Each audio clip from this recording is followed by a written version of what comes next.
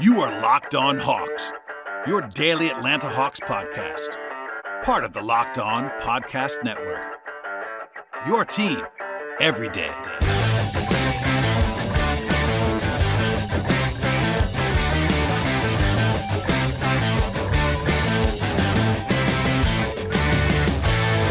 Hello, friends. Welcome to episode 1226 of the Locked On Hawks podcast. I am your host, Brad Rowland, coming to you deep into the night on a Friday evening. And thank you for joining us, as always, on the podcast. If you are a new listener or just wanted to stop by and check out the post-game reaction of the Atlanta Hawks picking up a nice victory in Game 3, please subscribe to this podcast on Apple Podcasts, Spotify, or YouTube, or anywhere that you like to get your podcasts on the audio side. And, of course, today's show will be breaking down what became a come-from-behind victory for the Hawks to basically stay alive in the series against the Miami Heat, 111-110. Last-minute heroics. The Hawks were down by 14 points with 9 minutes remaining, had to come all the way back, and they did it overcoming their own mishaps in the second half. The Heat had a 21-0 run. The Hawks did not score for almost 6 minutes in the second half at one point, but the Hawks behind their bench really more than anything else, and then Trae Young slamming the door at the end of this contest. A memorable win for the Hawks. They are now 21-3. In their last 24 games at State Farm Arena. There's definitely some positive vibes going on in that building. Of course, we'll talk about the bizarre delay to this game at the outset. But as far as on the court was concerned, a gutty win for this Hawks team, as I think the reality would have been if they had lost this game, it would have been, let's just say, tough sledding moving forward. Still a lot of work to do here for the Hawks to make this game, to make the series, I should say, even at 2-2 as they play in Game 4 on Sunday. But the first step is out of the way here with the Hawks getting on the board in the series and avoiding a 3-0 deficit. So we'll touch on all that stuff on this podcast, as well as we always do on this show, sort of the game flow, my own observations, some analysis of what transpired, what's to come perhaps, and some individual breakdowns later on in the podcast. I referenced it before, but we have to start here. There was a strange delay to this game. The gates were closed. I was in the building for this one, and there were very few fans coming in pretty late before the game. I know that there's probably a joke in there somewhere about Atlanta fans, but ended up being told and share this information on Twitter that it was a suspicious package outside of State Farm Arena. Later on, there was sort of the blow-by-blow conversations about what was going on here, but basically the Hawks released a statement before the rescheduled tip-off that there was a package outside Gate 2 of State Farm Arena, and 3 gates were closed while the APD, Atlanta Police Department, K-9 units, and security worked through the area.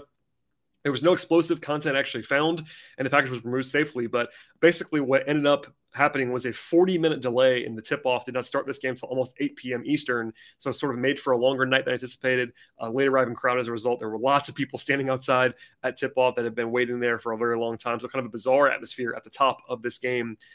Injury-wise, the Hawks were without Capella in this game. No surprise there. I know people were going to wonder if he can play in Game 4. I don't know anything on that. There's been nothing official whatsoever from the Hawks other than he's just out for Game 3. So we'll see if he can play in Game 4. Lou Williams also out in this game. John Collins, not in the injury report, but some updates here from Chris Kernster at The Athletic. He talked to John this week and said he had a PRP injection in his foot to attempt to speed up that recovery on his foot injury. And also he has a torn ligament in that finger that is not looking good for him right now. He's not been able to bend it at all. Actually, Collins made a 3 in this game, but he's not himself, obviously, but some more details that had not been announced by the Hawks in that piece from The Athletic. Miami had all their guys available, although that did change late in this game. Kyle Lowry ended up leaving and missing the fourth quarter, which is definitely a huge factor down the stretch in this spot. With all that in the mix, as I talked about a lot on the last couple podcasts that I did in between Game 2 and Game 3, I thought it was a pretty decent spot for the Hawks, kind of a coin flip game in a lot of ways. They were 2-point underdogs, according to BetOnline, our friends over there at tip-off, but certainly not a surprise to me that they were able to win this game by any means because the Hawks have been so good at home. I thought the Hawks had a better chance than most did coming into the night. So as for the game itself, the Hawks started out with the same starters as usual as they had in Game 2 with John Collins at center. This is a talking point now. We'll talk about it more later on, but let's just say the bench was a lot better than the starters in this game. In particular, guys like Gallinari, who was sort of, I would say, probably the prime example of a guy who really struggled and probably should have played a lot less than he did in this spot. But at the outset, it wasn't a disaster by any means by the Hawks, but they were certainly losing early in this game. Butler got a little bit downhill early. Gallo did have 4 quick points after his massive disappointment in Game 2, but he kind of leveled off from there. Offensively, he was okay, but defensively, not so much along the way there. I thought McMillan was very clearly trying to get the Hawks to play faster on offense and push the ball in transition because Miami's defense, when it's set, is so good, and they tried to sort of make that a point of emphasis in this game. Trae tried to give a take foul in the middle of the quarter, actually got a clear pass foul, which gave Miami a free possession and some extra free throws along the way, kind of a brutal one there, and it came off of a bad pass by Gallinari to set up that fast break. Miami had a 7-0 run early to go up by 8 points. The Hawks had some turnovers in the early going. As I talked about on the last show, ball security was a huge factor and a key for me in this game. Early, the Hawks did not have great turnover avoidance, but through the entire game, it got better, which was a huge positive in winning this game on offense. Honestly, they probably should have been down more than 8 early in this game, but they were able to sort of, I guess, avoid Miami because Miami was not lighting it up on offense. They missed like 6 of their first 7 threes and sort of a dodged bullet at the outset for the Hawks. Rotationally, it was Bogdanovic, DeLon Wright, and Okongwu. It was an 8-man group in this game. No surprise there. I'll say this now, and I'll probably come back to it later on. Bogdanovic took almost 8 minutes to come in the game in both halves. If you do the math on that, obviously he's not starting for a reason. I don't really mind him not starting. I think it's worked for the Hawks to have him off the bench and have him anchor that unit with Trae off the floor in particular. But if you don't bring him in for 8 minutes, the most that he can play in the entire game, and that's if he plays the entire rest of the half in both halves, is 32, 33 minutes. That's not enough. He needs to be playing 37, 38 minutes in these must-win kind of playoff games.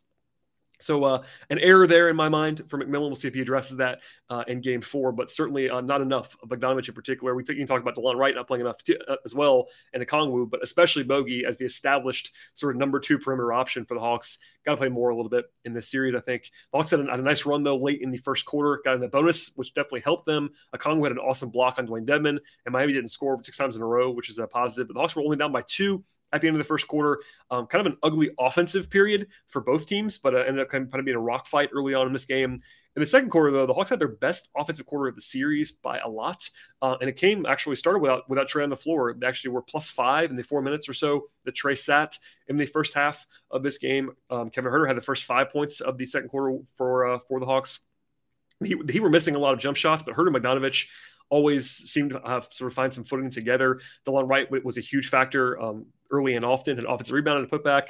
Also drew the 3rd foul on Kyle Lowry, who ended up having foul trouble and an injury later on in this game. But DeLon was everywhere in this one. There was some foul trouble for the Hawks. Kevin Huerter had 3 fouls early in this game. A couple light calls, I thought, but also he fouled a couple jump shooters, which you just cannot do. It's been a problem for him at times.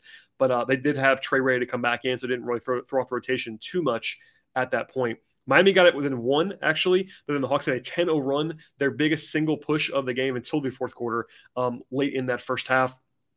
Trae made a deep pull-up, and then DeLon had another great defensive play. Bogey hit a 3, and sort of the avalanche came there for the Hawks. They hit 3 threes in about 80 seconds after only making 1 in the entire first half before that. Trae actually tried one that was a little bit, probably a little bit aggressive, let's say. He had a couple pretty bad shots in this game, but after a timeout from McMillan, they closed the half with DeLon Wright for the most part. He came up for about 1 minute, but he would have played a lot of minutes in a row, if not. There was a big shot by John Collins late in the first half, which I mentioned earlier, a nice 3 from him to go up by 10 points. They were up by 7, though, at the half and in great shape. Kind of a bizarre last possession, though. Jimmy Butler kind of ran Trae Young over, and there was just no call at all. And then Bogdanovic kind of blocked Butler from behind, and it looked like he might have been in some pain after that. I thought just for a brief moment in the second half, Bogey might be hurt because he didn't come in for so long, but it just ended up being the rotation, unfortunately, for the Hawks. But 39 points in the second quarter for Atlanta. They shot very, very well from 3, from the line, from the floor. Everything was positive in that spot, and that led to a 122 offensive rating before halftime.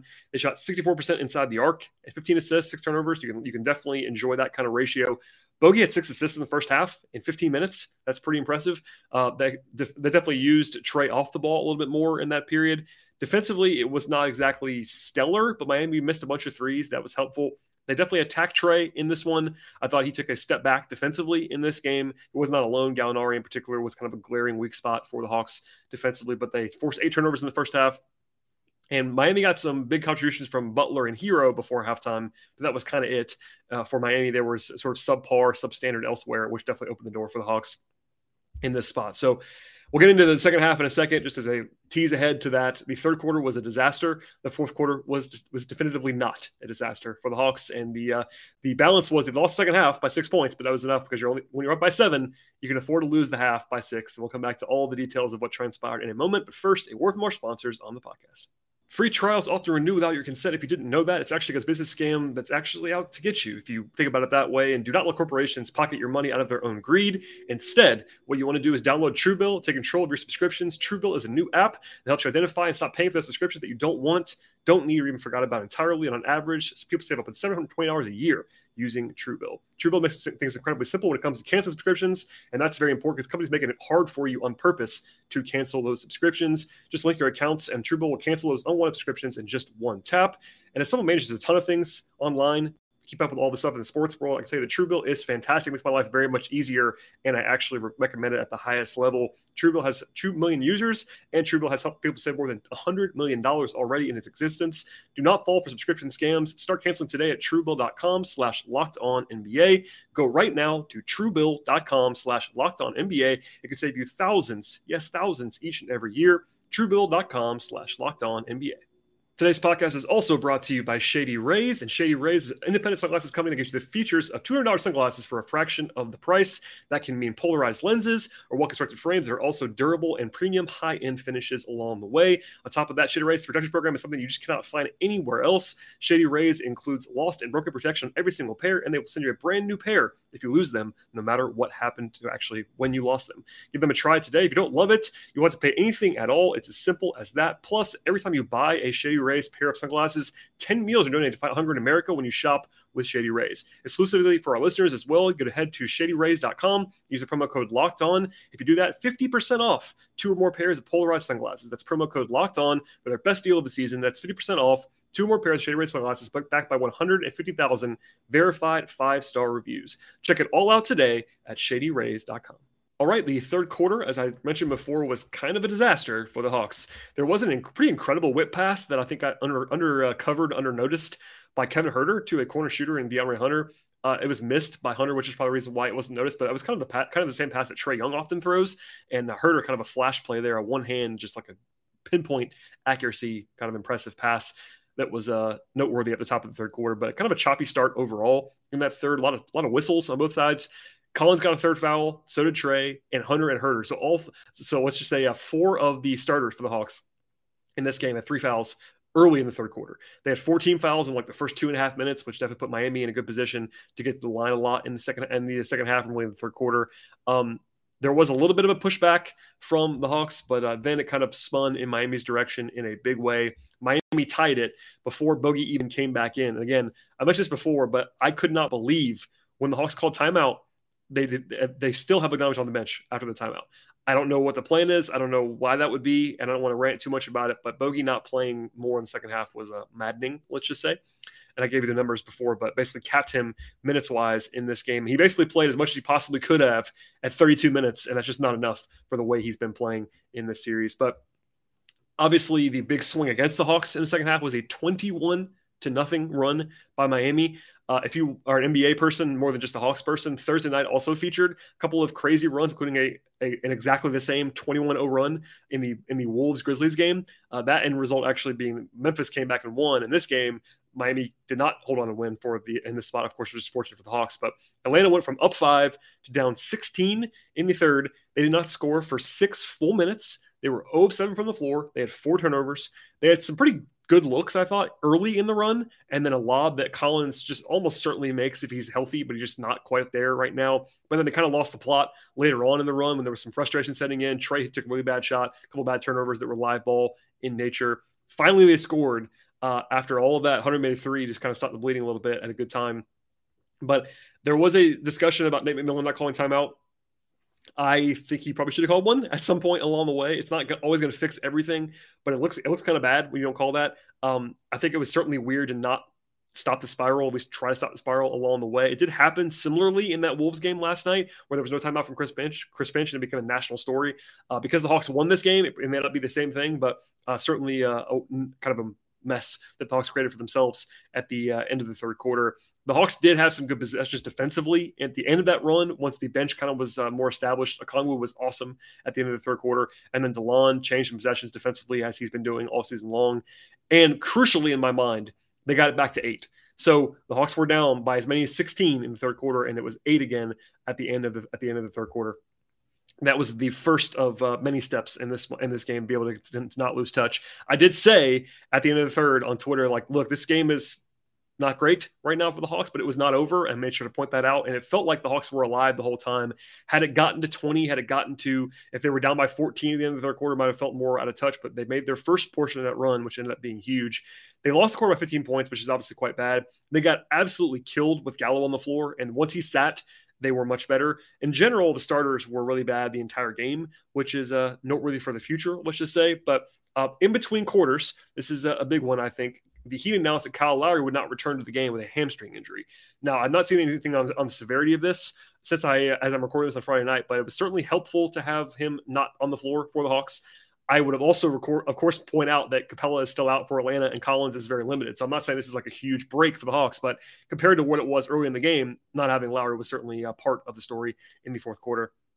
But the bench led unit, I should say, of Wright, Huerter, Bogdanovic, Hunter, and Okongwu at the start of the fourth quarter was not as great. They were actually pretty good in the first half with that non-trade group. They were +5. Second half, not as much because Miami came out of the gate flying again and hit a three to go up by 14 points with 9 minutes left. And at that point in the second half, the Hawks had scored 19 points in 15 minutes. In comparison, they scored 39 points in the second quarter alone in 12 minutes. They scored less than half of that in 15 minutes to start the second half. They brought Trae back in, which I think that was just kind of a no-brainer. I'm not going to give Nate credit for doing that, but it was certainly time to do that when it was sort of getting out of touch again, down by 14. But I will say it was a good move to go small. They brought him in for Hunter and went small, and Gallo never came back in the game, which was the right decision because he did not have anything in this game. And then as soon as that happened, when Trae came back in, it was a 15-4 run to go from down 14 to down 3 in about 3 minutes. And that was the biggest stretch of the game for the Hawks. Any positive standpoint, obviously.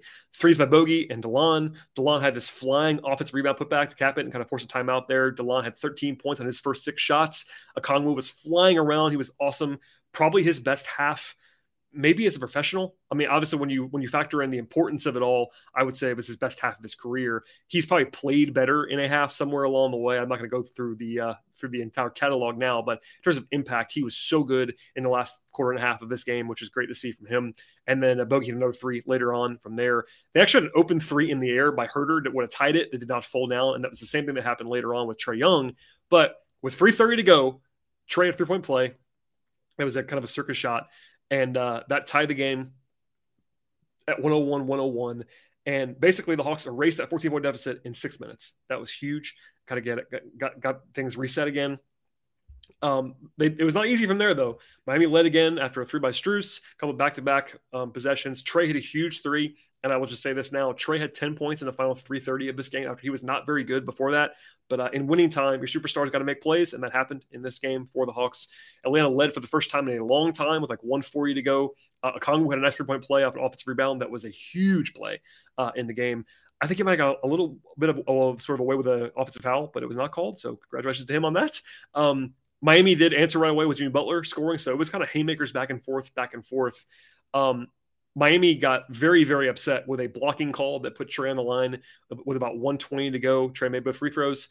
Butler misses a 3 from there. Anyway, I won't go play by play, but the Hawks went to Hunter in for Trae on defense with 2 timeouts remaining. It was probably a good decision to get Trae off the floor on a defense on the possession. But at the same time, after that, they gave up an open 3 to Tucker for the lead with like a minute to go. Butler collapsed the defense, kicked it out to Tucker, who's an awesome corner 3-point shooter. I think it was probably on Bogdanovic for overhelping, having watched the play back a couple times now. But no matter what, a breakdown for the Hawks to allow Tucker to shoot an open corner 3 for the lead in that spot. They call timeout to get Trae back in the game, as they were always going to. And then Huerter has a really good look on the wing for 3, but he misses it. So the Hawks are now down by 2 with like 30 seconds to go. Down by 1 with 30 seconds to go. And from there, things went in the right direction. They had a good defensive trip on Butler. I will say credit to Hunter at times defensively. But the play before that, Butler had 2 pretty bad shots at the end of this game. So a good job on the Hawks side there. But kind of a late heave that he missed.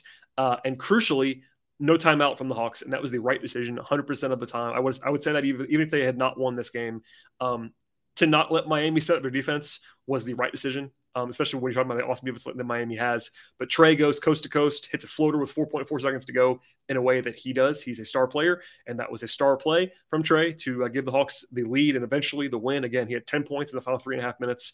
And then kind of a weird looking play after a timeout from the Heat. They had time, but Butler kind of didn't know how much time there was. If you watch the play back, he like very strangely wastes like a second at the top of the key, just kind of looking and not doing much of anything. Ends up taking a very bad shot. I will say this, kudos to Hunter for getting in his airspace. If they called a foul there, Hawks fans would have lost their minds and probably never left the arena.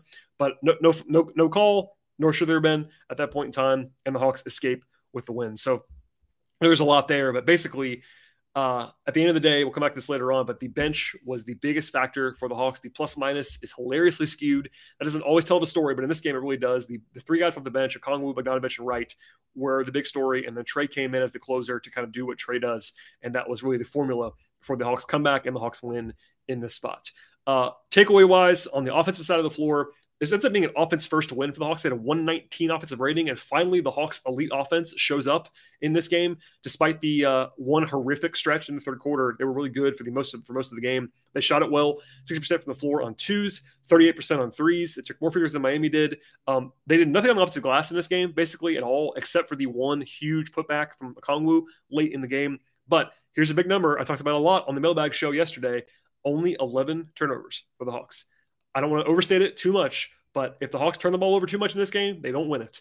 11 turnovers is essentially what they average about 12, so that's better than their average. And against this Miami team that's so aggressive, that's a hugely important number, and the Hawks were able to take care of the ball, get more shots up, and just kind of won the math battle as a result of that. Defensively, they weren't great in this game for most of the way. The Heat got up 45 three-point attempts. That's too many to allow, and that might have bit the Hawks, but Miami only made 14 of them. So that was very fortunate for the Hawks. They don't really affect that all that much. There was some quality defense for sure, but a little bit of a dodge bullet there for Miami three-point shooting. But the Hawks forced turnovers, and they got they did lose the glass a lot defensively in this game. But the big swing was that Miami just didn't make the shots they made in the first two games, and there you go from there. Okay, before we get into the player evaluations, and there's a lot to say about a lot of guys in this game, a word from our sponsors on the podcast. Today's show is brought to you by Built Bar, and I made it a goal to eat right this year. I'm actually having a lot of success with that because of the folks at Built Bar. In some ways, it's actually a lot easier for me to eat better because I actually enjoy eating Built Bars. And they have the protein-infused puff bars that are fantastic to all the other fan favorites from Built Bar and my own personal favorites on top of that. And each and every bar has 100% real chocolate on the outside, which makes a huge difference in taste and texture. And they really all taste fantastic. On top of that great taste, Built Bar is low calorie and high protein. You can easily replace your candy bars with Built Bars this year, both in taste and to improve your overall nutrition. Built.com has all the answers for you if you're looking on the nutrition side, and you won't believe what you see because most Built Bars have only 4 grams of sugar, 4 net carbs, and 17 grams of protein with a very low calorie count.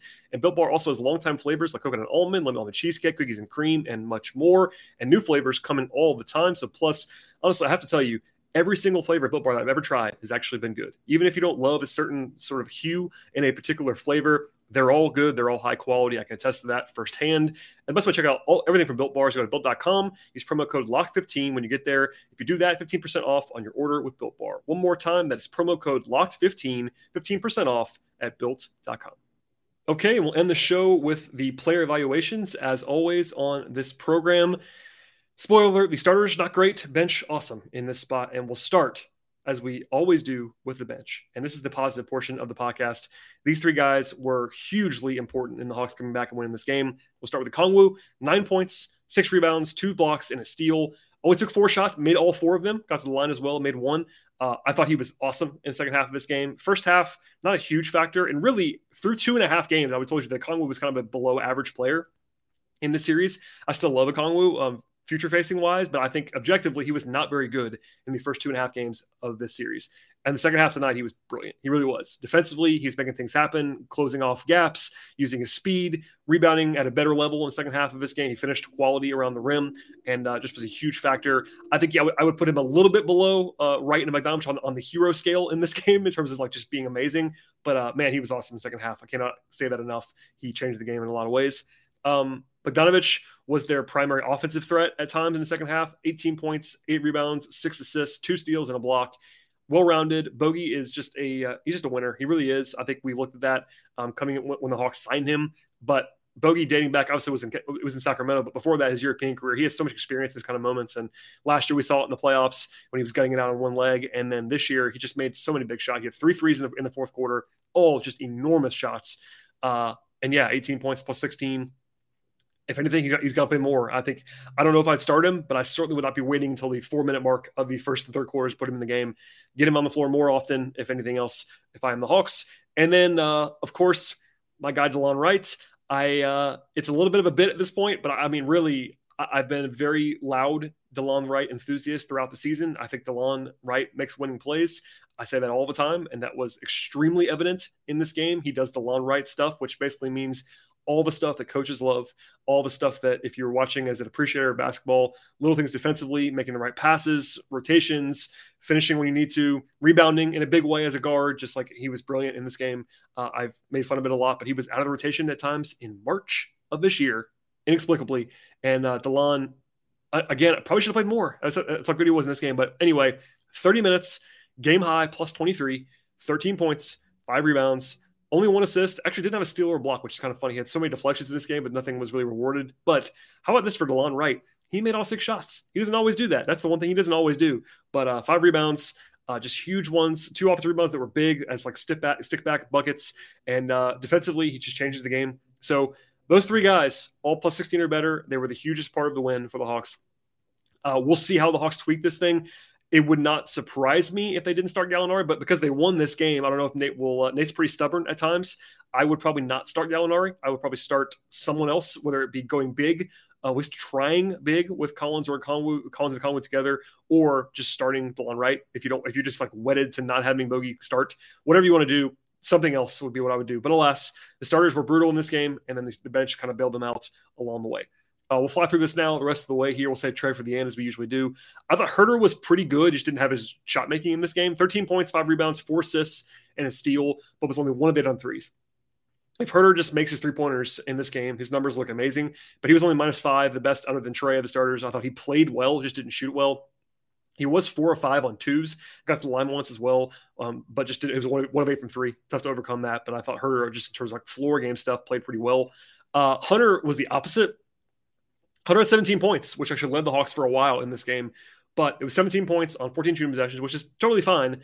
But this is a crazy stat line for Hunter beyond that. So obviously the points, I'm not someone who overvalues points too much. They matter. He made 2 threes. He made 5 buckets inside the arc. That does matter. But Hunter played 32 minutes as a guy who played a lot of power forward in this game and definitely some small forward, had no rebounds, no assists, no steals, no blocks, 4 turnovers. Hunter had 17 points, and there was somebody that was like confused in my mentions. And I wasn't even like I was picking on Hunter during the game, but people are like Hawks fans, I think rightly so, were kind of like baffled by Hunter in this game at times. And my response was basically like, there's more to life than scoring. And, Hunter is not someone who was billed as a guy who's just going to score and do nothing else, but truly did nothing else in this game. Like defensively, I will say he did a good job at times on Butler, made life difficult for him in the last play of the game. That's important. He is their best, like in terms of just like switch guy, big physical, being able to stand up to Butler physically. That does matter. I don't want to overstate that, but it also does matter. Everything else though, it is very hard to be 6'8", 220 and have no rebounds 32 minutes. Like I've made fun of it this year and pointed it out, but DeAndre Hunter basically had the same rebound rate as Trae Young for the season, and that is unacceptable. It's kind of a fluke that he had 0 in this game, but it's regularly 1, 2, 3, whatever it's going to be for Hunter. That's bad. And then the lack of assists, steals, blocks, etc. 4 turnovers is not the end of the world, but yeah, kind of a weird game. Let's just say the point that they had to have him. He made a couple big shots in this game and then defensively made some plays, but kind of a weird night for DeAndre. Collins, I thought, gave a game effort. 6 points, 5 rebounds, 2 assists. I think he is very clearly gutting it out for the good of the team, which cannot be ignored. I think he's been a huge factor. If they didn't have him right now without Capella, they would probably be done in this series. As much as Okongwu was really good in this game, he was not good in the first 2 games, and they had to have Collins. He wasn't great in this one. He wasn't terrible either. His passing's been really helpful. Having a ball mover in that spot, and the short roll in particular, has been very useful for the Hawks offensively. He knows what he's doing, if nothing else. But we'll see if they go to more Okongwu. Okongwu played a lot in the second half after not playing much in the first half. I don't know if that was just right in the hot hand, and he was good. But we'll see what Nate ends up doing. I'll be curious to see if he ever tries the 2 big lineup at some point with Okongwu and Collins. It's been a group that's played together before, just not recently. But alas, I thought Collins was okay. Just didn't give them too much. Gallinari, I thought, was pretty brutal, honestly. He made a few shots early, which definitely justifies some more minutes. But 11 points on 8 shots is totally fine. Poor Gallo. But defensively, he really is kind of untenable in this series. 3 rebounds as well. He's just too slow in some ways. And I think there are times when Gallo is very useful, and they had to have his offense early in this one because nobody else was probably making shots. But he was better than he was in game 2. But it was also not a coincidence to me that when he left the floor, the Hawks got their mojo back, and they were definitely at their best. What I don't think that Hawks can realistically do is just not play Gallo. They don't have anybody else. I know people want to see Jalen Johnson or whatever, but they're not going to throw the young guys out there right now, ice cold in playoff series. That's just not going to happen. So I'm going to be pragmatic and realistic. Gallo's going to play in this series, but I think he probably played too much. And that's even with not playing really at all in the fourth quarter. So I don't know if I would just not start him or whatever, but the quick hook would be out there for the Hawks. And I think he just cannot play this much, especially on defense in the series. And then Trae Young. Trae was not great through 3 quarters and really through like almost 35 minutes of the game. 40 minutes of the game. But he had 10 points in the last 3.5 minutes, ended up the night with 24 points, 8 assists, 4 rebounds, did have 3 turnovers, which is totally fine after the 10 turnover game in game 2. Still a few bad shots. I think Trae was pressing a little bit late, but to his credit, he didn't take too many of those. Like I thought in game 2, he took a couple of irresponsible ones. He took only 1 or 2 in this game. And only took 14 shots overall. And I got to the line 12 times, made 10. That's totally fine. Obviously, it's good. And he was the hero in terms of the game winner and a couple of huge shots before that. I was getting the line late, and then the big 30-footer that he hit that was I think the tie of the game was a massive shot. So Trae was a superstar, as he often is. I got to say, he's not been very good by his standards. I want to stress that, by his standards through 3 games.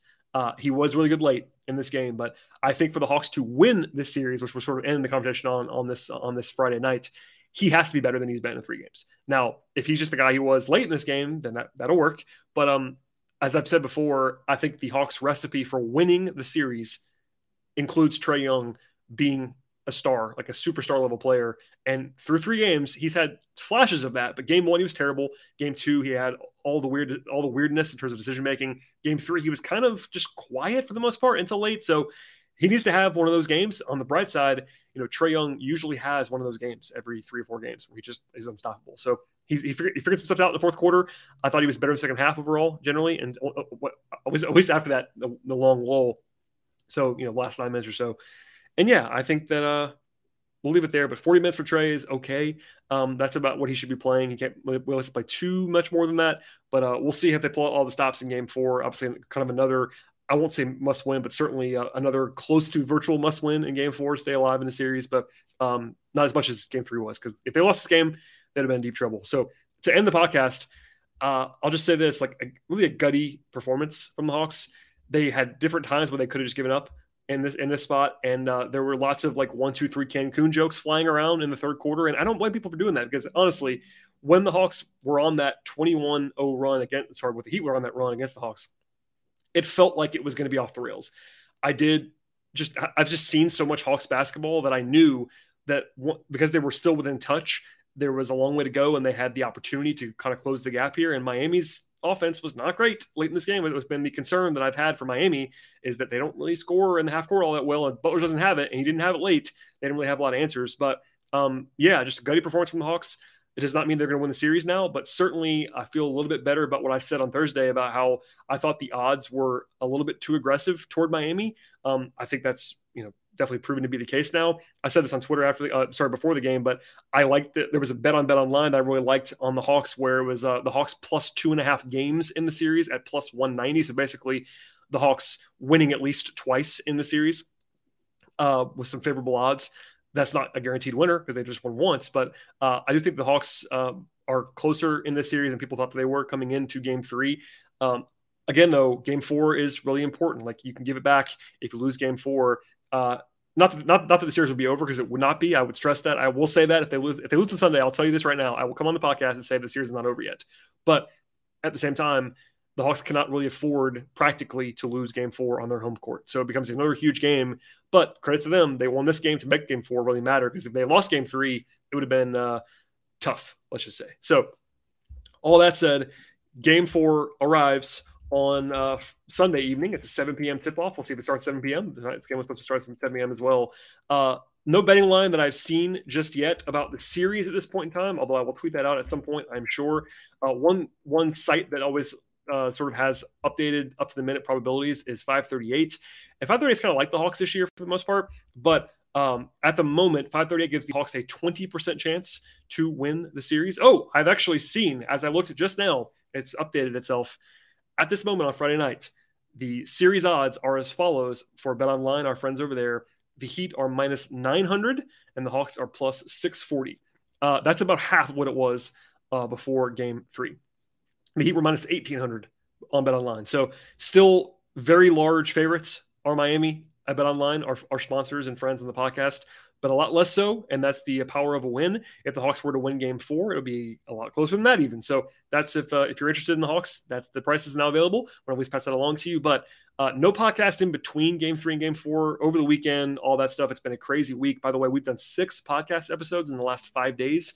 Lots of content up there. If you already listened, thank you for doing that. It always helps us to click again through and sort of help us around and try to do your best to patronize the podcast. But please, please, please subscribe to the show on Apple Podcasts, Spotify. Our YouTube channel has been growing and growing. I really appreciate that. Everyone that wants to look at my ugly face and some pretty, I've gotten some picked on messages for my lack of quality on video. I'm trying my best. The camera that I have is better than it was, and I'm still trying to fix up my setup a little bit. But I'm doing what I can on this podcast, and it's still an audio first medium. But YouTube subscribers are definitely very helpful as well. Follow me on Twitter if you'd like to at BT Rowland. Follow the show on Twitter at Locked on Hawks. And as always, we'll be back again after game 4. And that's a big one, of course. In the meantime, in between these 2 games, I would certainly encourage you to follow me on Twitter to get the real-time updates. I will have stats and odds and all the observation stuff on the podcast. But yeah, thank you for listening, everybody. It's been a long day, a long night. Hopefully you enjoyed this show, and we'll see you again in about 48 hours.